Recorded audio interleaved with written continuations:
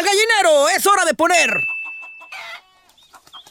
Bajo la mirada de sus mamás, las gallinitas se esfuerzan y se concentran en el trabajo. Solamente Carmela se niega a poner huevos. Poner, siempre poner. Hay cosas más interesantes por hacer que poner.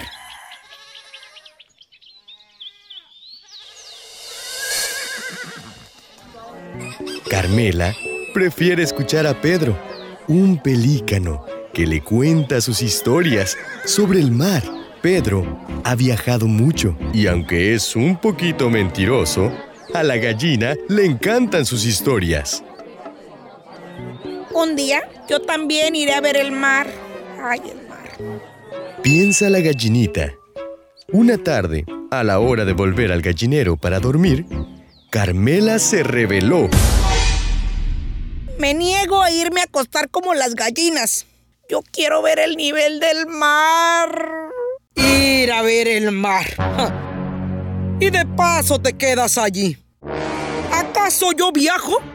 Aprende, Carmela, que el mar no es un sitio conveniente para una gallinita. ¡Órale! ¡Vámonos al nido!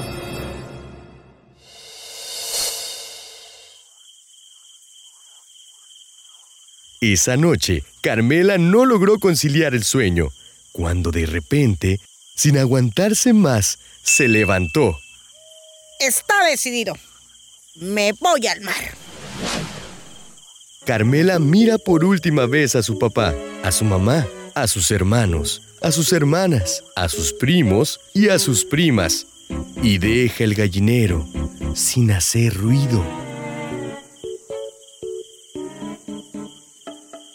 Con mucha valentía, Carmela caminó toda la noche, tanto que ya no podía sentir sus patitas.